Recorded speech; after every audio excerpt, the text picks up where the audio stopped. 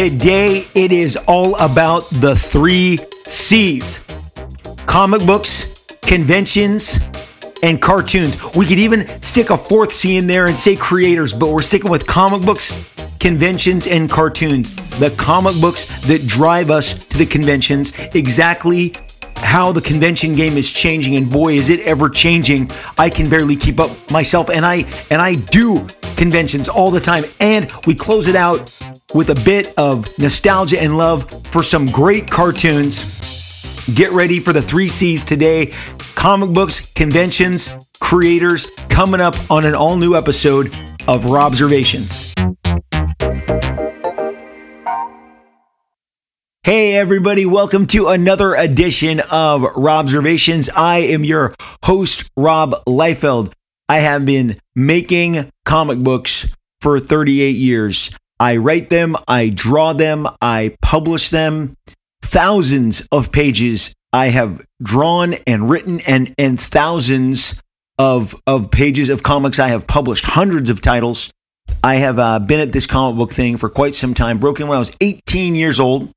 Really wasn't qualified to do anything else. Had set my sights on being in the comics industry very early on in my high school years. I had started to meet other comic book professionals, and I was just rip-roaring and ready to go, and was fortunate enough to break in and have my first work published in 1986.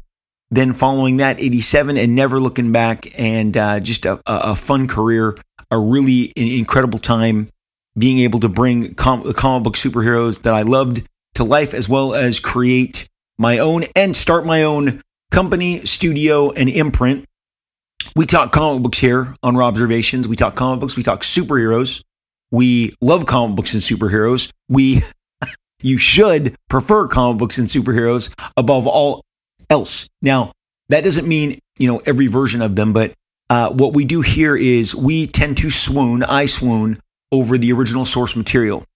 The creators of comic books are some of the people that I have the most admiration for, especially the key creators who really shaped the great DC and Marvel universes that I loved as a kid. I didn't realize back then how early on I was in the formation of Marvel Comics, but it was much earlier than I, now looking back and seeing that as a comic book enthusiast consumer, I have been, digesting comic books for literally 49 years.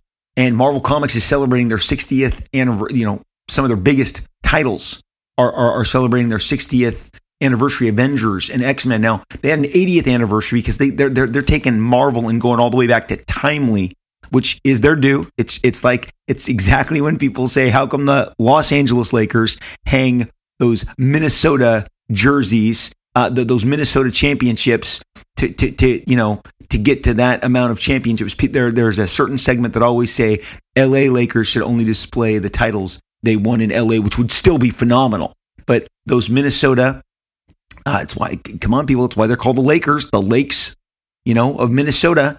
They add those Minnesota championships to the Lakers for the overall tally of things. So Marvel went all the way back to timely when before it was Marvel Official, but it was still the same company, and it just was called something else. So they've gone all the way back. They had a bunch of 80th anniversary memorabilia. But as far as the Marvel universe that exploded into all of our lives, I didn't realize that I was on the 11th or 12th year when I was 7 or 8 years old. Just thinking, oh my gosh, they're already reprinting, comics from Spider-Man and the Avengers and the Fantastic Four and the X-Men that were in the 60s. Now, I was born in 1967, but reading a comic book from 1967 seemed weird, and they were actively reprinting all of those books. I've talked about it often on the show, and I think it is a worthwhile endeavor to explore at some other time. And I guess if I had the levers at either of the big two companies, I would probably explore maybe in digests. And when I say digests, these reprints would come in smaller mini books. A digest was something very common at the point of purchase at every grocery store when I was growing up. And this includes throughout the 90s. As I was in my 20s, you'd still find Disney and Archie would have their most popular characters in digests. They fit in your hand. They're tiny reproductions of the comics, but they are really appealing to small kids who then grab them, and they are able to be taken on the go. They're square bound like books. The thickness of the digest tends to vary. Some more thin, some more thick. But getting reprints of those early Marvel comics outside of just the trade paperbacks, which tend to be pretty pricey. I have been buying a ton of trade paperbacks, and I'll get to that in a second. But they are definitely pricey. But the ability to read a brand new Spider-Man comic book in 1975, 1976. Case in point, Spider-Man had the Spider Buggy, the Spider-Mobile. It was a car that drove up the sides of walls. Because I mean, why not, right? I mean, he could climb up the sides of walls on his own, but now he had the Spider Buggy that could drive up buildings and be perpendicular with the walls. But it was a big deal. And then, of course, they were pitching a toy Spider Buggy as well. Great licensing synergy there. But during that period, I would be able to, in a comic book called Marvel Tales, go back and read original Spider-Man adventures from his very first year of publication. And there were digests at that time coming out from Marvel, and there haven't been in quite some time. But getting that current adventure and then getting that past adventure was really a big deal to kids like myself in the 70s. Kids like myself in the 70s also now gather in groups on Facebook. That's if you were wondering why, and perhaps you skew younger, but I think most of you who listen, I've gotten a pretty good gauge of your ages. We are 70s, 80s kids, and we gather in groups and on Facebook. That's what's keeping Facebook. That's what's keeping Facebook going, right, Mr. Zuckerberg. Whether it's rock bands of the 70s and 80s or comic books of the 70s, I should someday read you all my groups that I'm a part of, because I love getting together and just seeing what people think. And it's really fun to see what other people are sharing and compare it to what I'm currently digesting at the same time. And there's nothing better than finding like-minded people who like the stuff that you do. So that's where those groups are great. But in those groups, we do, find that common bond of the comic books that were coming back, that were coming out at the time, and the benefit that we had that Fantastic Four and the Avengers and X-Men and Spider-Man were all in reprints through different titles. And I've got to believe Marvel, who was very budget-minded at the time, wouldn't have been doing those if that wasn't a great bonus, a great profit center for them, especially since most of those stories were, already paid for. So the reprint aspect was added value. I have to believe it was a plus added value for them. But these, comic book superheroes that I fell in love with when I was a kid and have swooned over, the creators of these universes in their earliest days, and watched as characters like Wolverine or the X-Men that you know and love, Colossus and Storm and Banshee, as all of them come to light and get more attention. And there's talk of even a new, X-Men movie being put together by Disney. And at this point, I mean, it's just, I don't know about you guys, but the wait is getting a little crazy. I'm not really certain why it has taken so long. I did an episode recently on the podcast about the last days of 20th Century Fox. It's a couple of weeks back. And I mean, you look back and that sale took place and finalized in 2018. And you see, I mean, that is a good 5 years ago. And in just 6 months, it'll be a full 6 years, like since it happened. We're like at the 5.5 year mark. Now, I know that the Marvel and the DC pipeline of movies and televised characters that come from these amazing comics that I'm talking about, these characters and these creators of these characters that I swoon over, the pipeline for both Marvel and DC is about to dry up a little. You've got the Marvels coming out for Marvel Entertainment with all the different iterations of Captain Marvel. I've been seeing the trailers more increasingly these last couple days. That's coming out, and that kind of wraps up what they've got finished for the public outside of their televised stuff, their Disney Plus shows. And then, of course, Aquaman 2, whatever that movie's called, the sequel to Aquaman, is coming out, and that really cuts off what's available to Warner Brothers. I know there's a unreleased Batgirl film. I say this because I know now how you guys think. Oh, he didn't mention that they have that possibility. It's not a possibility. That's why I didn't mention it. But then I mention it because I know you're going to mention it. So they're game, set, and match. Aquaman is indeed the last thing in the pipeline until, as far as live action, which is where the studios think the big action is. As far as live action goes, Aquaman kind of seals the deal, and we'll have to wait until the new version of James Gunn's Superman comes around, which could be a while given that these strikes are still going on. The actor strike has not been resolved as I record this. But one of the reasons I leaned really hard into this opening about comic book characters, creators, these universes being around 60 years, publishers being around 80 years, getting in on the ground floor is, hey, I celebrate the creators, and I was like you and went to comic stores and comic conventions, and I got drawings, commissions. There was no free head sketches when I was growing up. You paid for a commission, whether you were buying it from George Perez, Art Adams, Mike Zeck, to name a few, Jerry Ordway, Dan Jurgens. So many great artists grace the pages of my sketchbooks. Tim Sale, Travis Charest, so many great, incredible talents that even when I got older, I would commission and get stuff in sketchbooks, or I'd get a drawing that was on a sketch pad that they would tear off and hand to me. And I say this as we are heading into New York Comic Con week, and I figured at the top here I would talk about how this is one of the biggest, best, most dynamic, most exciting conventions that you could ever possibly attend. And it has certainly become, I was talking to my buddy who I do the shows with, and we were discussing how much more attended and, let's be honest, competitive New York Comic Con has been. The word has gotten around that is where the people are. That is where, let's be honest, the spending is. And so many people are, making it a priority.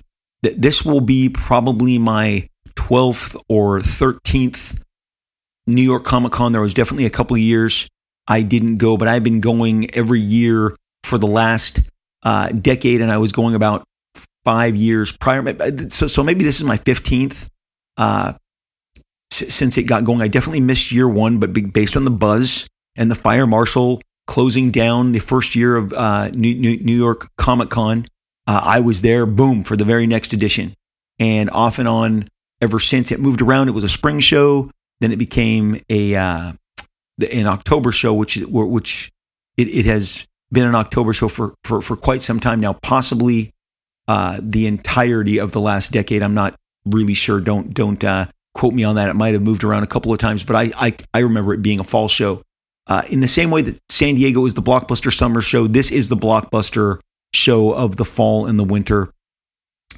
And if everything goes right, you're going to be buzzing this time next week, putting New York Comic Con in your rearview mirror, but you're going to be chock full of incredible memories that you spent with your friends, chasing down panels to attend, to get information on upcoming releases, previews, as well as, meeting those amazing creators. So over the years, I remember I was taken to task being one of the first people that was not named Stan Lee to charge for a signature.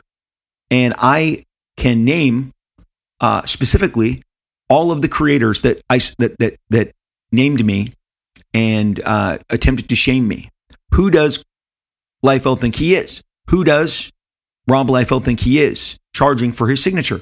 I've talked to you guys several times, and you're about to go to a convention where now very much everyone is charging for a signature. If you get somebody who's giving it for free, you have literally hit the jackpot, and good for them, good for you. Take advantage of that. my point in all this is the growth of the business of collectibles and the pricing and the signature stuff. I'm just going to come clear and give you my take on the whole thing.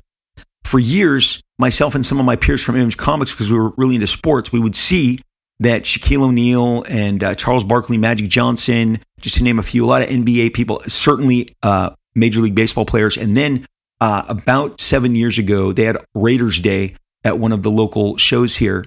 And even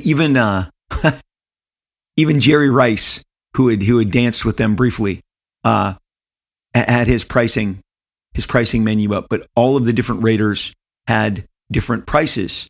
And none of them were cheap, and they were all in the hundreds, 200s, 300s. What I really remember is Shaquille O'Neal, and having followed him his entire career from the Magic to the Lakers and everywhere else he bounced around. Because if you forgot, Shaq went to, obviously to the Heat, then to the Cleveland Cavaliers, then to the Celtics. And I know I'm leaving somebody else out, but he was bouncing. All the while getting paid millions and millions, hundreds of millions of dollars to play in the NBA. Good for him. I love Shaq. He's super funny. He's entertaining, and he was an amazing basketball player. But his prices were 200, 300, 400, or no, 300, 400, and 500. And it depended on whether you were getting a jersey, a sneaker, or a basketball. And if it's a trading card, I don't remember seeing that. Maybe that was in the fine print. And I was like, man, Shaq is definitely not giving it away for free. He is treating this like a business. But we would come, and I'm going to tell you the story of Longbox Guy. And every creator out there knows who Longbox Guy is. Longbox Guy would show up, and some of them decided to do us a favor and devolve into Shortbox Guy. But Shortbox Guy and Longbox Guy, kind of the same guy, different clothes, or just shifted along the way. And they would literally bring, at least to me, every comic I'd ever done to that point in time. Whether it's the New Mutants, X-Force, Youngblood, Evangeline, Supreme, Prophet, you name it, they had it ready for me to sign, okay? And you would oblige, because it was just the thing to do. We were giving signatures away, and dude would flip them. He absolutely, Longbox and Shortbox Guy were flippers. And now, this is prior to CGC. This is prior to the witnessing and the slabbing, which is really blown up in the last decade. You can go, well, I felt it was 2012, so it's been 11 years or 11, whatever, I don't care. It's really blown up, truth be told, in the last 6 years. And in the pandemic, the business of grading took the next leap, and they will tell you that. They themselves at CGC will confirm that is absolutely the case. But Longbox Guy and Shortbox Guy would bring you everything and want you to sign it just casually on demand. They'd wait a half hour for you to sign their entire box, and we would all comply as a business, as an industry. And then I saw that Stan had been doing it for a while. Based on his new management, he had started charging, because Stan used to do the same thing. You could give Stan a short box and he'd sign them. And if you did, and you got a short box worth of Stan Lee signatures before he went to $90 a signature, then good on you. Okay? I mean, the bottom line is everyone was once giving it away for free.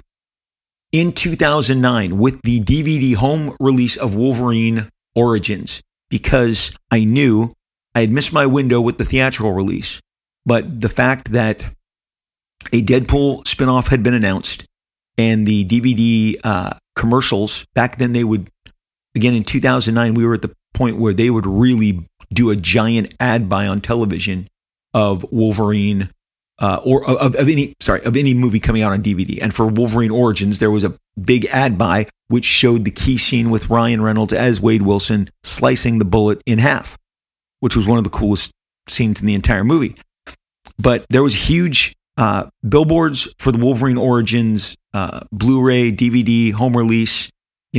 Best Buy had their billboards. This is back when DVDs were really much more a big deal, because we hadn't gone to a digital platform delivery model yet. So I decided that the week that it came out, I would be signing at the local kind of comic book mart. It's called Frank & Sons. It's still there. I think it's in the City of Industry now. It kicks all sorts of ass. cards, toys, comics. Love it. Haven't been in many, many months, but it is not for a lack of trying. I have been trying to get there many, many times, but just things go awry. It's fantastic. It's a great venue in Southern California. If you can make it over to Frank & Sons, Google it, look it up. I mean, have they been there 35, 40 years? Not that location, but they used to be a couple miles back on the freeway. But now, definitely City of Industry, Frank & Sons. I just like all the people there, so I feel I want to let you know about that incredible venue. Again, just aisles and aisles of trading cards, Pokemon, sports, comic books, toys, statues, games, all of it. So I did a signing. And that's when I announced that I'd be charging for my signature on related items. And then as time went by, I just became more comfortable just whipping out a menu. And I remember, I think it was 2013, maybe 2011, that one of the reporters from one of the websites right in front of me, oh my gosh, look at these prices. And they took a photo and they said, I hope you don't mind, this is going to be on the internet in like 10 minutes. I said, yeah, I don't care. Like, was that an attempt to shame me? I didn't really, it's like, how dare you? And then of course I read and I remember you. I know all of you. I remember all of your comments about me, and I didn't take it personally. I just knew that you didn't have the courage yet to charge for your signature. Now, as a fan right now, you're throwing your device, your iPhone, whatever, something at the TV, maybe, I don't know where you're listening to your podcast. I actually run them through my TV when I'm drawing. So that's why I say that. Or maybe you're punching your car radio because Liefeld, how dare you? But I just knew that this was the model and this is where it was going. And, nowadays you can't go anywhere without the entire, cast, these actors, voice actors, and comic book people. And I just go, if the athletes were doing it, why weren't we? Why were we so scared? And so I decided one day to establish my value, what I believe is my value in signing. And, I don't need to sign your stuff. And you don't need to have me sign it. But if we're going to do it, there's a transaction. And what you have to do when you go to a big show, or you should do, or I don't know if you need to do it, but you should do it, is evaluate. Because just like back in the day, I'd get free signatures from the creators that I loved. But again, the commissions were all different prices. Mike Zeck was a different price than George Perez, than John Byrne, than Bill Sienkiewicz. That's another guy. I've got a great sketch in my sketchbook. Everybody is a different negotiated price. Every artist has a different value that they set on themselves. And what I had to do when I went to a show, and the shows that I would get George Perez to draw in my sketchbook were San Diego shows. So it was a big, big deal. It was a big choice. Do I not only give my sketchbook and my money and my time to waiting for this to this artist as opposed to this guy? And I remember from basically 1983 to 1986, my priorities were getting drawings from Arthur Adams and George Perez, first, foremost, and above all else. Mike Zeck, Jerry Ordway, Dan Jurgens, A++, wanted them very much in my books, got them in my books, but always tried to get my guys that I really dug. John Byrne had really stopped coming to any conventions that I was attending during this period of time. He had stopped coming to any West Coast conventions, and I certainly didn't have the means to go to the East Coast at that time. And when I did go to the Midwest in 1985 for the Chicago Comic Con, because I was living out there with my dad and my mom that summer, that's where I got all these, the first of my great Mike Zeck and Dan Jurgens and Jerry Ordways. I would then get more from them later at San Diego in the following year. But I had to budget. I had to allocate my time. I certainly didn't have a credit card. I was 15. I was 16. I now had, taken to saving Christmas money in advance, budgeting it towards the upcoming summer shows and lawnmowers and the jobs I was holding down, whether it was bussing tables or delivering pizzas, doing construction work with my Uncle Tom. I was putting all of that towards the big shows and the big signings, and I'd have to allocate, and then I'd wait, and then especially with a drawing, you're always wondering how this is going to come out. Is this going to come out exactly the way that I feel and I hope that it's going to come out? And I was always a really satisfied customer, but I'm going to also beware if you get an artist to pencil something and then go and hand it to an inker, the magic of what you like in that pencil may go awry. You need to be very specific of what you like in that drawing and tell that inker, whoever that inker may be, to not change faces and hair and take liberties, because you just never know. And that's how I'm going to leave this. You just never know. But I've been there. I'm one of you. I've waited in lines. I got comics signed. Liefeld, you don't pay for signatures. I do pay for signatures. I paid Neil Adams for every signature I have, and I have a lot of signed Neil Adams stuff. I was happy to. From my perspective, he deserved it. He deserved every dime I would give him. He's freaking Neil Adams. Any comics that I brought up to him, I've had him sign my cover to the Defenders that he did, the Marvel feature, featuring the Defenders. I'd have him sign my Superman Muhammad Ali's, my Green Lanterns. I bought omnibuses from him. I bought trade paperbacks. I brought my X-Men. I had him sign those every single time. I paid Roy Thomas for his signature. I have it. So here's the deal. I find it incredibly satisfying when I get those purchases from the people that I love. I enjoy paying them. I enjoy that transaction because I want to tell them with that how much I appreciate them, how much they mean to me. And I am happy to do it. And I have done it. And now looking back, of course, I am so ecstatic. I traded signatures of my stuff for Frank Miller signatures with his reps. So it was quid pro quo. I did pay. Again, with Stan Lee, I wanted to trade and or pay and give Stan his due. If you think for 1 minute that Jack Kirby wasn't alive right now, that I wouldn't pay whatever his price was, good God, people, George Perez had gotten, I'd gotten so much of his stuff signed when I was a kid. I mean, literally, over time, my favorite books, my first issue of Teen Titans, some key issues of Crisis. I don't have short box. I don't have long. Never been long box guy, never been short box guy, never had that gumption. And that's what it was. It was gumption. And let me tell you what the charging did. It ran and chased short box and long box guy away from all of us, maybe for all existence. And that's not the worst thing in the world, because again, you're sitting there and we all felt like this self-loathing as comic book people, like we owed this. No, when I get paid to make a comic and then you buy that comic for $2.99, $3.99, whatever the price of the comic is now, that is our transaction. I did that. I want to win you. I've told you right now with Deadpool Batter Blood, I have the last issue coming out on October 18th. It wraps up 5 issues of Deadpool Batter Blood. And then the next month, I have another Deadpool special coming out, and I want to win you on that as well.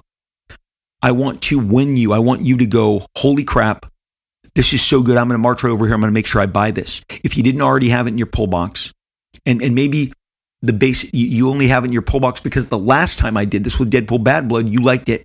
So I earned you then, or I earned you 5 years ago. But I feel like I need to earn you right now. As of next Wednesday, when Deadpool, it features Spider-Man, when Deadpool Batter Blood number 5 hits, I want to earn you. I want you to go, damn, this is so fun. I cannot not go back with this. Because some of you have pull boxes and you're behind. And so then they give you the 30 boxes, the 30 comics that you need to buy. I worked retail. I worked at a comic shop. I know how this works. I was there, again, 1986, the year of Dark Knight, year of Watchmen.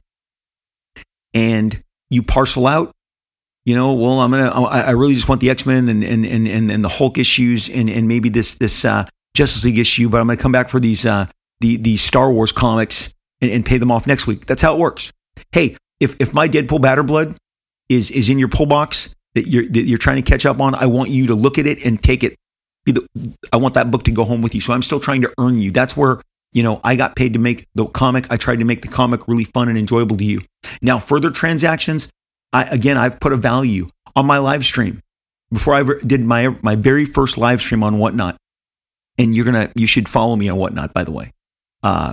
Whatnot is a really great, amazing live stream app. I've been around the block. I've tested the others out. Nothing comes close to Whatnot. Whatnot is living in everyone else's head. Trust me when I tell you this. Whatnot has an incredible app that makes for the smoothest transactions.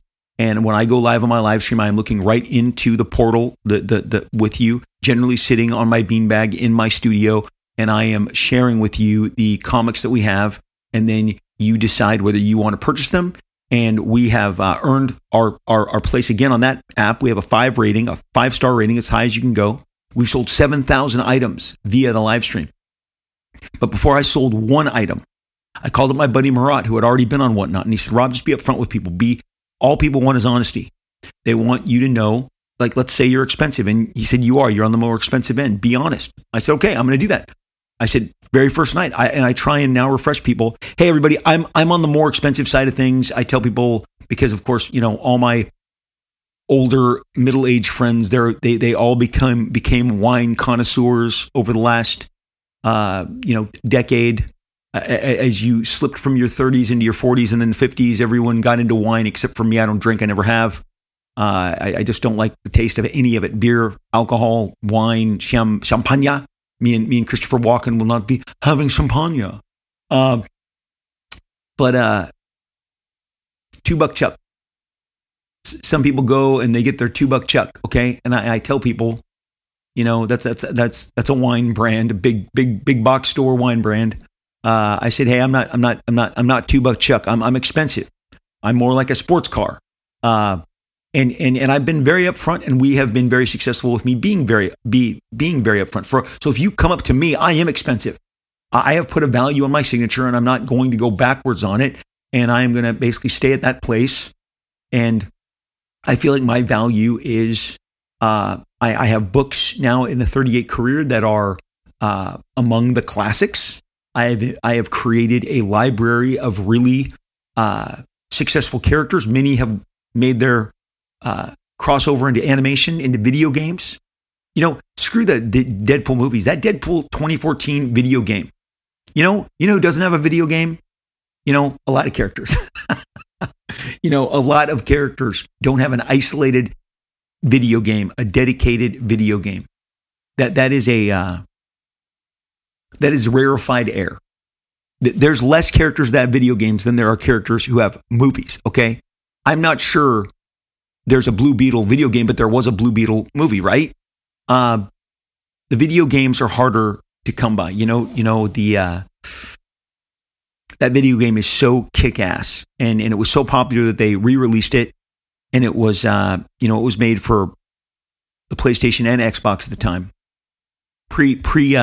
Predated the movie by 2 years. Really believe that it helped lay the groundwork for the movie, because you guys know that video games is a huge entertainment division, and people really partake in it. But you'll see that, most of the characters that I created for my Extreme library are in different phases of development. Now, development doesn't mean anything until they actually pull the trigger and start rolling film.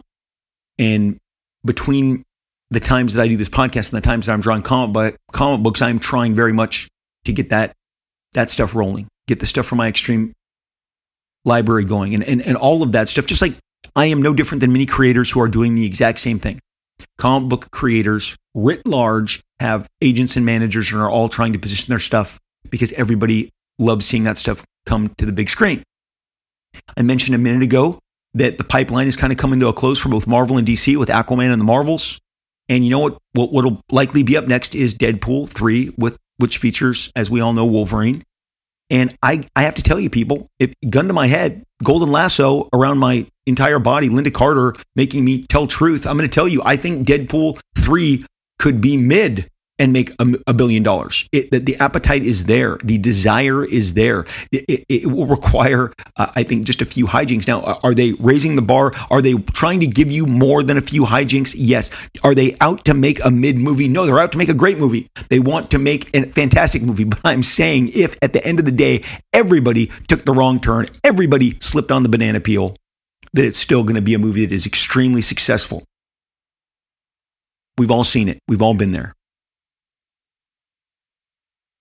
I just stopped from saying a movie that I believe fits that category because I'm trying to be a very good boy. So that pause was me not saying something. But anyway, I think Deadpool is going to dominate. I happen to know right now, because I know people in the licensing division, you're going to be buried under an avalanche of Deadpool merchandise, just like the first two, except way more.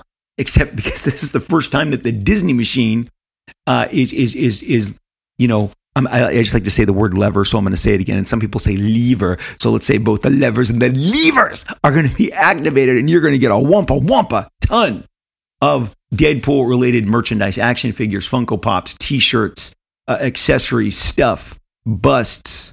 Remember, I mean, the talking head Deadpool came out 2 years after, Deadpool 2018. Deadpool always seems to have a great, category of licensing and items.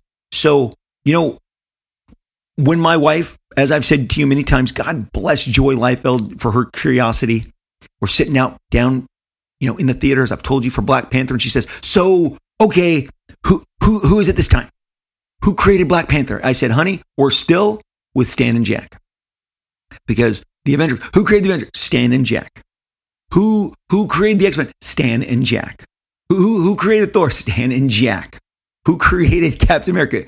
Joe Simon and Jack Kirby." Okay, so even as advanced, as far as we had gotten, and even I think I've shared with you guys before when Stan Lee on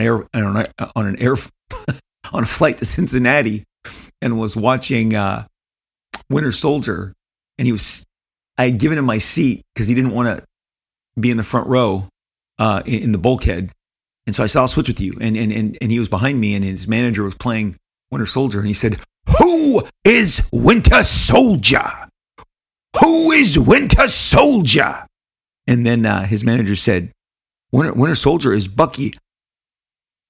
"That's Bucky?" Now, Bucky also created by Jack Kirby and Joe Simon. So again, even when you're going to see Winter Soldier, which I will always only ever hear in Stan Lee, "Who is Winter Soldier?" And then they watched Civil War on the flight home, and he wanted to know, "What is going on with Iron Man and Cap?" They're at war. They're at odds.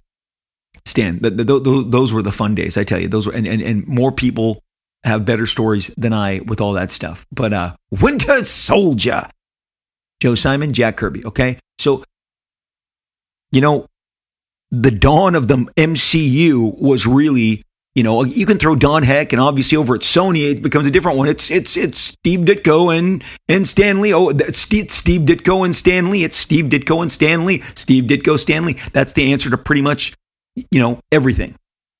And so having been somebody who has contributed to the Pantheon, and what happened in the creator space? The cool thing is some people did learn a character like a Harley Quinn was created for the cartoons. It was created for an animated show.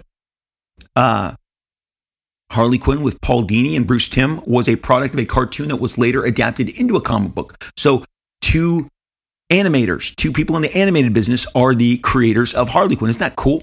So yeah, I believe that pricing for signatures is here to stay. My values are high. You're going to encounter in New York City, if you want to pay the people that draw, Spider-Man and Batman and Wonder Woman, if you want to pay them $20 and $30 for their signature on that book, that is your choice, and you should feel good about it. And this is now the business that we are in.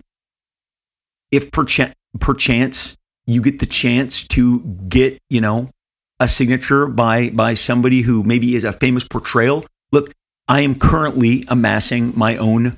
I did a bunch of Deadpool Nerdy 30 covers celebrating Deadpool's 30th anniversary, and I have had Chris Hemsworth sign multiple copies of the Deadpool Thor. I had Barry Keoghan sign the Eternals for his portrayal in the Eternals for my Deadpool. Yes, there's a Deadpool Eternals cover. I had Charlie Cox sign my Daredevil. I was there for them. I was there for each of them. I had Oscar Isaacs sign my I didn't have a Deadpool Moon Knight. I just did a Moon Knight, so he signed that. So that's look, and again, we all know that stuff is a higher level of transaction. As I look to see, I saw before I came on today on a Rhode Island show, which is great. Those guys are great. I've done that show a couple times. Sweet people, great show. They've got their keys are Linda Hamilton, and Barbara Eden. Barbara Eden of I Dream of Jeannie, and most of you won't know who I Dream of Jeannie is, but she is as big as Linda Hamilton in that advertisement, and you bet your bottom dollar I looked at that pricing menu, and whoo, boy, you better mow some lawns, deliver some pizzas, or max out, get ready for that credit card to get a healthy dance. But look, you're going to enter into this new space. We've eliminated the long box guy and the short box guy. Long box guy and short box guy are gone, presumably forever, not to be back because I didn't tell you. Short box guy and long box guy gave me the same response. Wait, what? You're charging? Oh, I'll never come to you again. Of which I got a big smile on my face and thought, wishes do come true. I don't have to subjugate myself to signing an entire run of Evangeline, Battlestar Galactica, Youngblood, Supreme Prophet, and every other book that he had in those, because I felt shamed to do it. We all have assigned ourselves a different value now, and that is not, I'm going to tell you right now, that's not going to go backwards.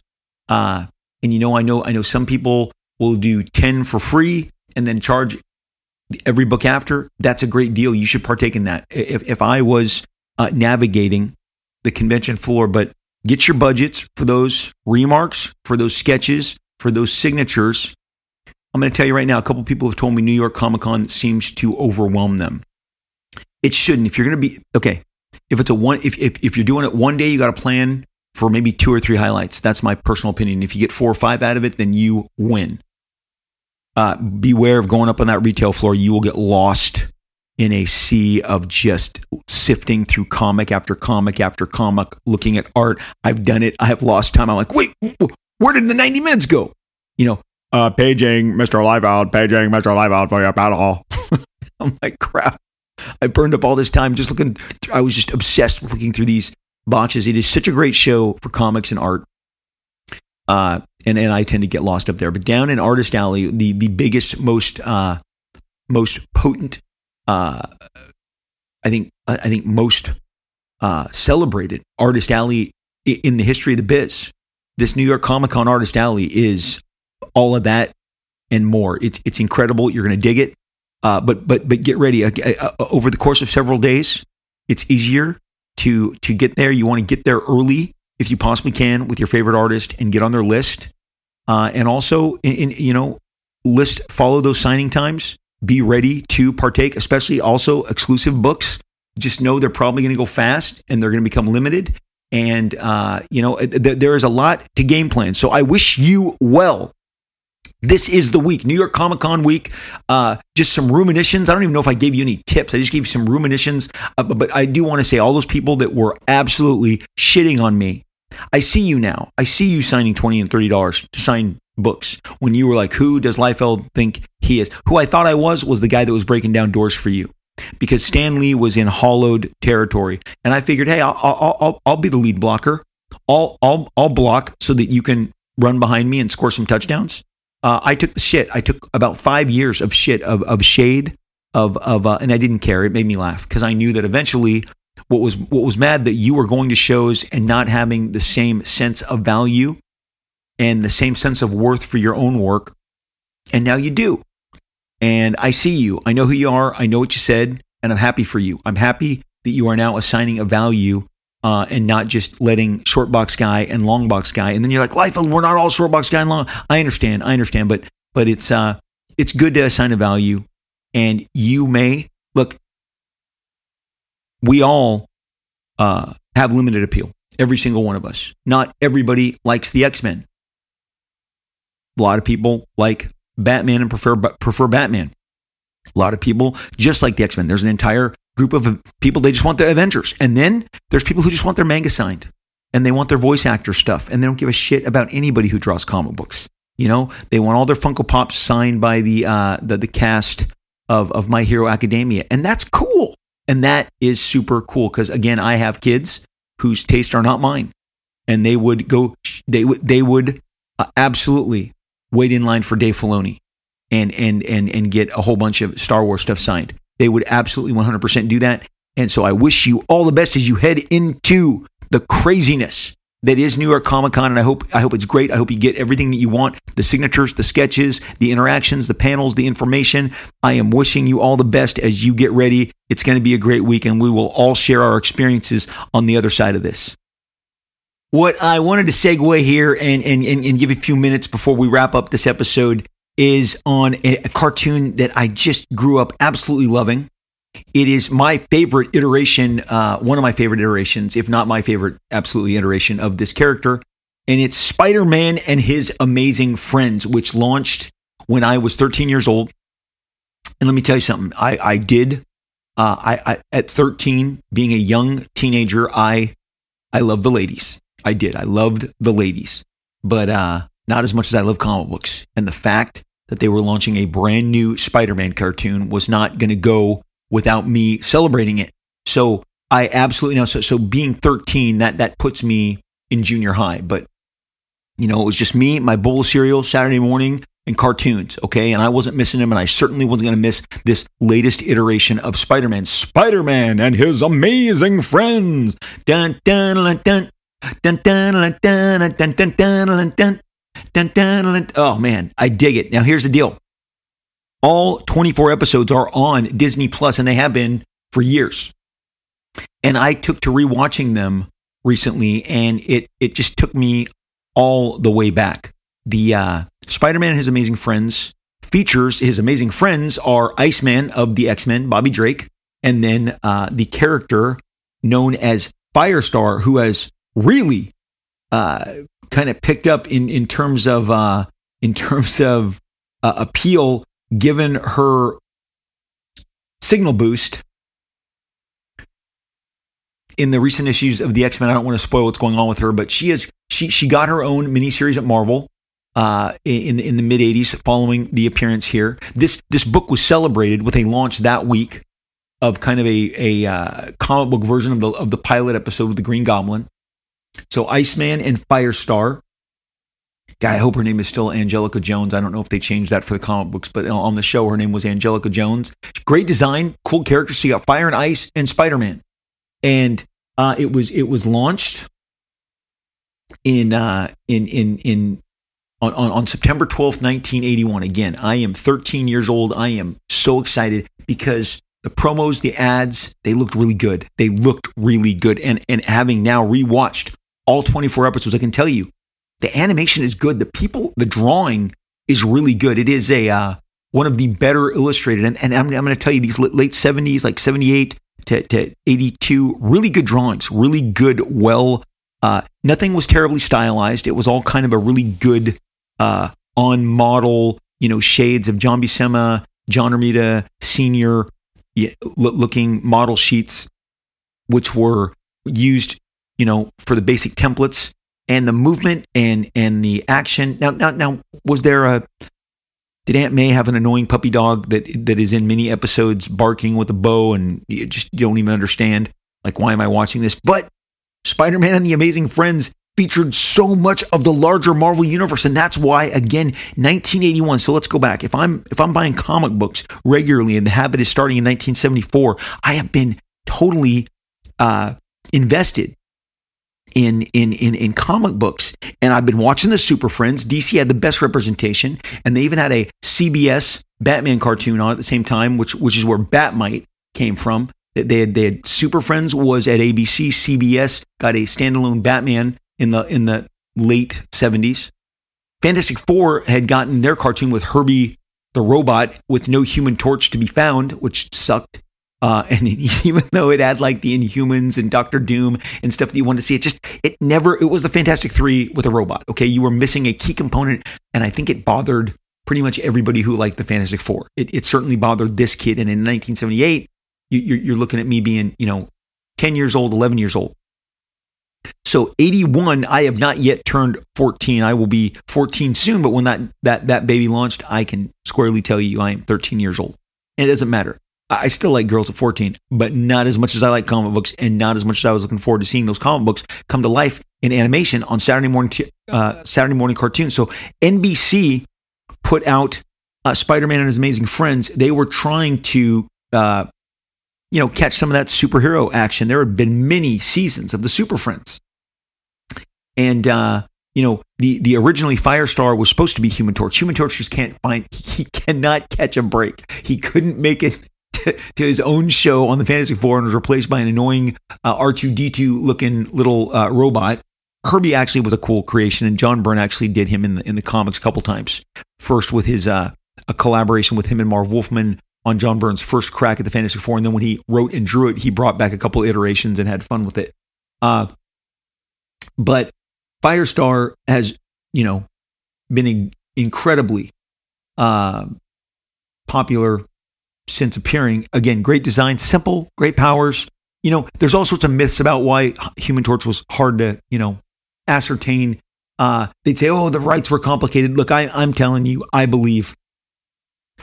And I've covered in different episodes how I would cover my arm in kerosene.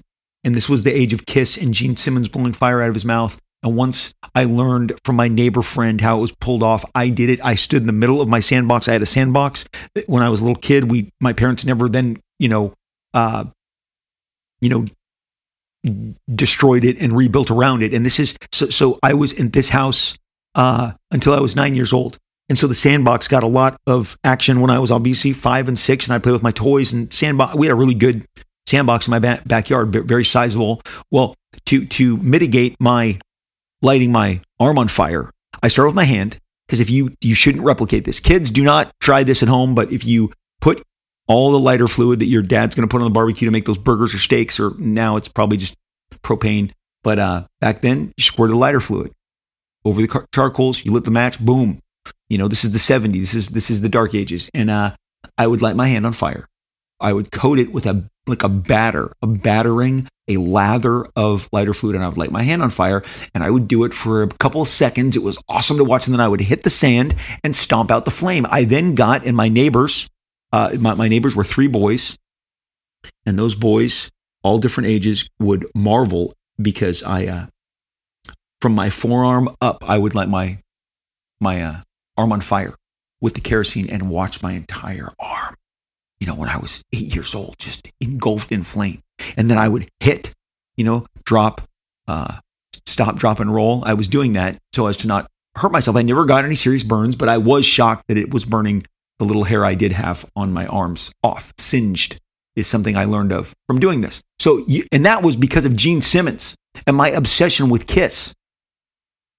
The last time I did the forearm thing, I did it not knowing my mom was watching from the kitchen, and she screamed, "Robbie!" And I got in a lot of trouble, and that never happened again. And they convinced me that it was super dangerous. But I do believe that there is an aspect outside of getting the rights to the Human Torch. And you're like, but Firestar is not on fire. She casts fire. She is not burning from head to toe. And I just believe, and maybe it was only deranged people like little Robbie Liefeld who would light themselves on fire in a very safe environment. Still don't try that. Do not get a sandbox. Do not do what I did. I'm telling you because I am regretful of it. Am I? But I'm supposed to be. It was very exciting. I was very bold. Very bold little boy with a loud mouth, cockiness, and willingness to do crazy shit like that. So Firestar replaced Human Torch because once again, they couldn't find the way to get him on the team. When they were originally creating her, she was Firefly, Starblaze, and Heatwave. So Stan Lee was overseeing the show, and the great thing about the show that I love the most, and if you go through, like right now, if you go to your Disney Plus, first of all, like Triumph of the Green Goblin is a really good pilot episode, but I didn't know because you didn't get previews back then. And let me tell you something, like the fever for this back at this period. So the 80s, we're just coming out of the 70s, but they were still doing it at this time, the Friday night before the fall season for cartoons. And just like they had a fall season premiere for all the big shows back then, whether it was Three's Company, Love Boat, $6 Million Man, A-Team, as we go through the 80s, Magnum PI, but fall premieres were a big deal. Well, the Saturday morning shows, the lineup, CBS, NBC, and ABC would all launch generally on the same week. And they would have specials the night before. On Friday night on ABC, NBC, whatever, they would have generally a celebrity, a guest host from one of the popular shows on the network introduce, and tomorrow at 11 a.m., you're going to get the adventures of Shazam. And then they'd have the actors and the cast come out and briefly say, oh, we're so excited. Or they'd have the animated characters talk back. And so this was hyped. Friday night before, man, Spider-Man and His Amazing Friends coming NBC tomorrow morning. Boom, I was there. I was ready. They had ads, double-page ads for all the cartoons in all of the comic books. I mean, the comic book companies cleaned up. Think about all those ad buys. Single page, double page spread. CBS loved the double page spread. NBC loved the double page spread. I think ABC kind of did single isolated pages. But Spider-Man and His Amazing Friends was a killer show. 24 episodes total across 3 seasons. But by the time you get to episode 5 with 7 little superheroes, let me stop. Episode 4 has a Champions villain. Also appeared in The Spectacular Spider-Man, but the guy made all of B's swarm, okay? I mean, killer villains, great villains. You got Sunfire from the X-Men in episode 3, but 7 little superheroes is one of those mysterious, oh no, someone's lured us to the island, but you got a great rendition of Prince Namor, the Submariner. You get, is it Shira or Sheena? Kazar's girlfriend from the jungle.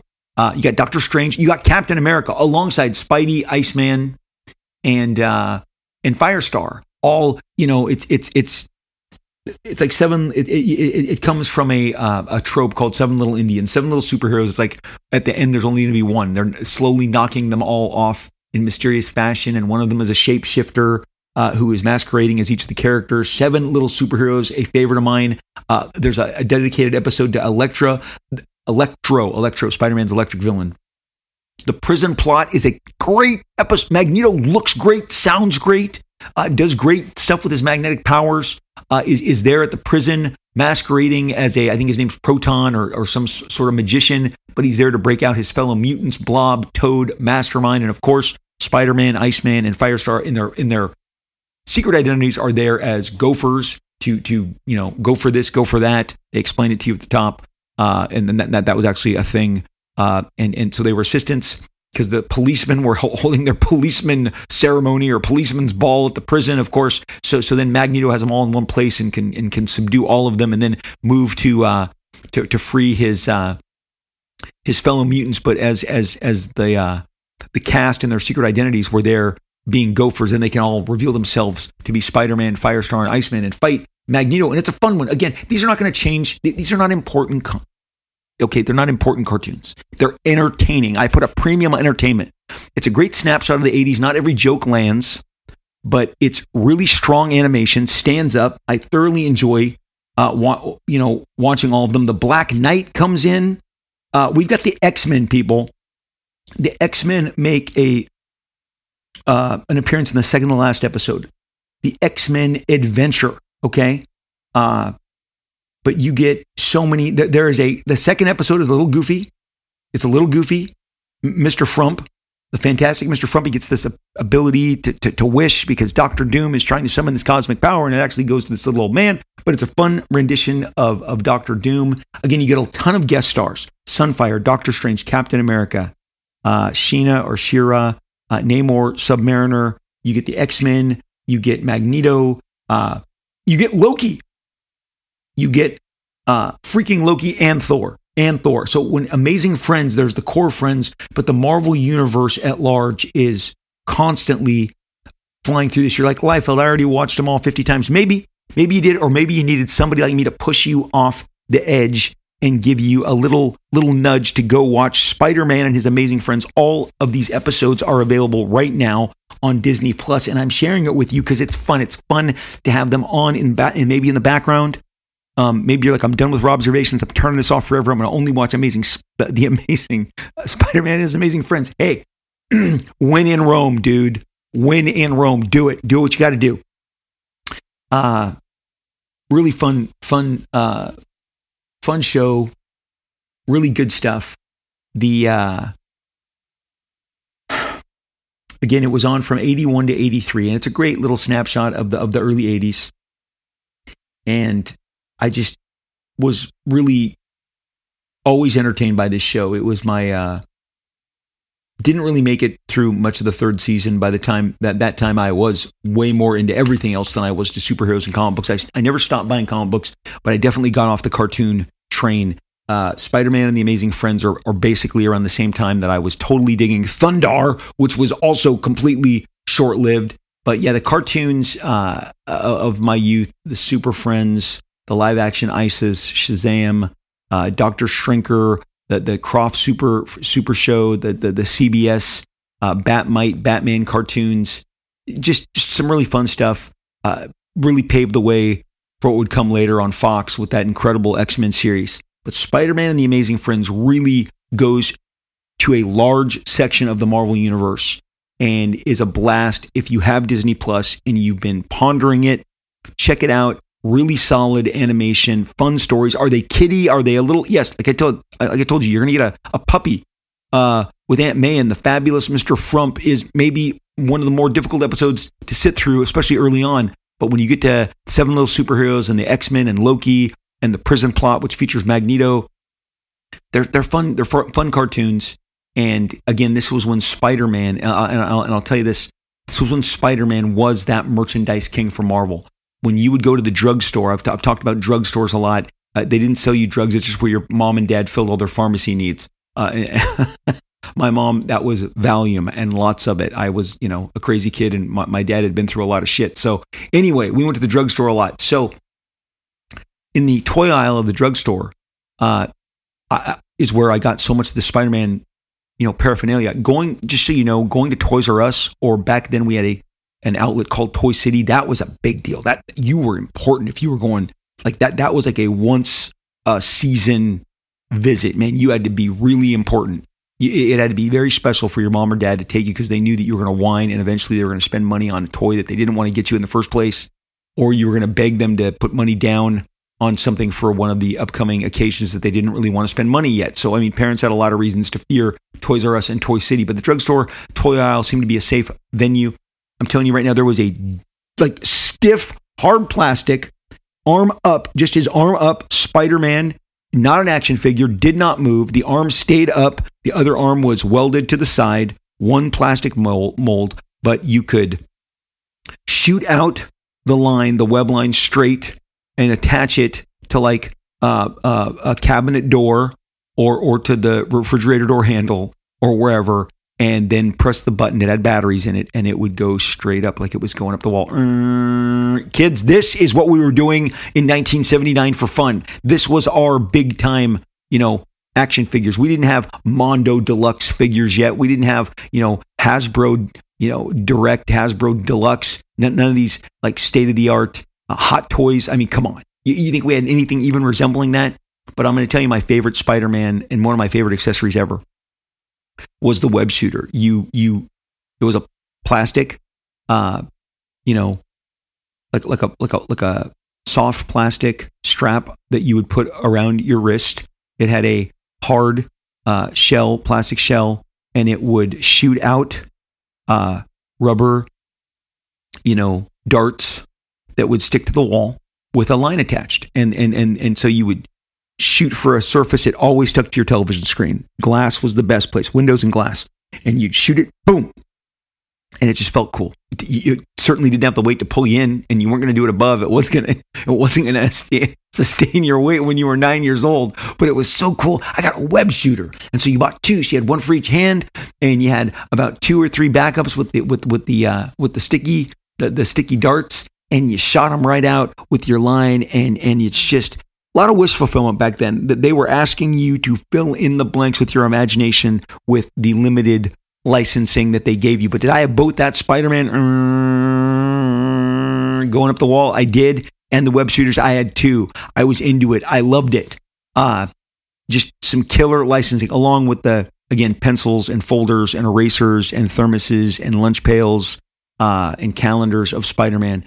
It all sparked me. Hey, these cartoon shows, they were absolutely there to drive interest in Spider-Man outside of just the comic books. And Spider-Man and His Amazing Friends came after the live action Spider-Man TV show on CBS kind of failed to spark enough interest. They really were hoping that it would have the same interest as the Lou Ferrigno Hulk show did, but it just didn't take even though those are fun to watch. Again, they are of a time. Everything is of a time. So Spider-Man, Amazing Friends on Disney Plus. Get on that. Don't miss out. It's a fun way to maybe spend a weekend or on an occasion, just taking in a snapshot of a different time, but really solid animation, fun stories, a little goofy. But I had to lean all the way into Spider-Man and his Amazing Friends because that catalog is just sitting there waiting for you to enjoy it. And it brings back just the best memories for me in 1981 when that thing launched, and this was like a way to get like moving pictures of my favorite comic book characters. So check it out. If you got Disney Plus, it's waiting for you. Let me just begin this last part of the show by just again thanking you for listening. Thank you for listening. Thanks for passing along your enthusiasm to others. I started the show as just a way to talk to people about comics and share my own passion for them and kind of go on the record, giving my interaction over my lifetime with comic books. And so many of you have chosen to take that ride with me. We have talked the rise of the X-Men, 90s comics, 70s editorial, best editor-in-chiefs, top Wolverine artists, courtroom battles, Heroes Reborn, behind the scenes business stuff. And you have always showed up and favored them. And I am so grateful. And I am so thankful that you have supported the show in the way that you did. I never set out to do anything terribly important. What I have been entertained by is how many of you are showing up, because it's exciting. It's exciting knowing that there's an audience out there and that we can talk about it, and we do talk about it so much, so often on social media. And I'll tell you, if this is your first time where you can find me, the very next time that we have our we close out a show, if you've listened to this and this is your first episode, you can find me all over social media and we can take it further. I read your reviews when you leave them for the show at the end of each and every show, and I appreciate you so much because I know what it takes to, take time, open up that page, open up that portal, write that review, hit send. It takes time and consideration, and I just appreciate you so much. And today's comes from Tricky Nick Dixon. Tricky Nick Dixon. Say that 5 times. Tricky Nick Dixon is very kind, gives us 5 stars in his review, says, Rob Liefeld does it right. Thoroughly enjoyed this last week's Feud series. As usual, Rob's in-depth, detailed, unfiltered look at the subject matter is second to none. A true comic book historian. Rob, may I suggest you keep the courtroom theme and take a look at Marvel vs. Marvel next? That has all the goods. Jim Shooter, John Byrne, smirking. Let's do it. Okay, first of all, thank you for the review. And so many of you, including you, Tricky Nick Dixon, you have really acknowledged the time and the detail and the effort. Look, Daniel Best did so much of the work on that Neil Gaiman versus Todd McFarlane with his World versus Todd McFarlane book that you can still get on Amazon. I don't get a dime of it. Send all that to Daniel Best. Remember, guys, this show is free. The show is free. I don't even take advertising on. I don't take advertisers. This is just a show done for love, hopefully received in love. I thank you, though. The compiling it, breaking it down, sharing it with you here was a more than I actually thought that I was going to be able to bite off. But as far as the Marvel courtroom battles, some of that stuff, which involves fellow creators suing Marvel, I get it. I remember when it happened, all of it, whether it was Blade, Ghost Rider, all that stuff. Here's the deal. I will have to be on, at least I'm being honest with you, I will have to be on the severe outs. Do you think I actually like every Marvel product that they put out? I don't. But I don't share with you because they're my partner. So you should know that going in. Now, when I do, maybe acknowledge that Marvel's got a bump in the road, I am finding it so obvious that I cannot look away. But as far as going back to, it's not just Marvel here. It's Marv Wolfman. I don't want to expose some people's, especially if those attempts failed, and it shamed them. There was a book written about Neil and Todd. I had ignored bringing it to you for 3 years for all the reasons I'm telling you right now. And I have friends at Marvel. I have some of these creators are friends. And if it didn't go their way, or if it caused them to be blacklisted, or it's just uncomfortable. And so I don't. Maybe at another time, at another date. I know some of these battles are so incredible. The Todd Neil stuff was unprecedented, given that how important Angela was to Spawn, and that she now resides at Marvel Comics is a really big, crazy deal. And like I said, it could happen to me. Could happen to a lot of creators, but it could definitely happen to me. And when it does, I will talk about that. But I do appreciate you. Some of the courtroom stuff is crazy. I have definitely given you the courtroom stuff as it pertained to myself and Fighting American and Captain America and all that stuff. I set the record straight with you on Image Comics and gave you dates and figures and how I left that company months before the hissy fits were thrown. And I have shown you how you just can't just wish into existence solicitations and catalogs. That stuff takes time. And the fact that Youngblood and Supreme were no longer at Image and had been removed 6 months prior, but it set off an alarm, and then I wouldn't go back when they asked me to. That's not the story that you were told. You were deceived. And what I did on this show in the first season is I read all of that, all of those memorandums, all of the threats. I dated them. I have them, and I share them. So I'm not scared to put myself, on the spigot and the roast. And I think I have, and I will if it continues. But so not every courtroom battle is made for the show. And you know what? I say this all the time. The older I get, and maybe the more finicky, maybe Grumpy Rob is going to be the best Rob to listen to. But Grumpy Rob isn't there yet. I'm still I'm in love with comics. I want to put out entertaining vibes above all else, and that's what we're going to focus on. Thank you again so much for listening to the show, and thank you for that review, Tricky Nick Dixon. Woo! Hey, if you want to hang with me outside of the show, I'm on Twitter at Robert Liefeld. I'm all over social media. Twitter, they call it X now, right? Twitter is at Robert Liefeld, RobertLiefeld. That is where you can see me. I interact with you, your messages, your texts, your DMs, your messaging, your comments. I try and interact with all of you as much as I possibly can. I appreciate you all so very much. Right now, I am participating in something called Robtober. Robtober, I am giving you a drawing each and every day of the month of October of one of the characters that I created either at Marvel or at Extreme Image, and I am sharing those with you, and you can follow that. I post them on Twitter at Robert Liefeld. I have the blue check, the designation that is really, truly me. Sometimes it comes, sometimes it goes. Last I checked, it was still there, and it tells you that I am the genuine article that you are speaking to. So at Robert Liefeld on Twitter, X, whatever we're calling it, follow me over there. On Instagram, I am just at Rob Liefeld.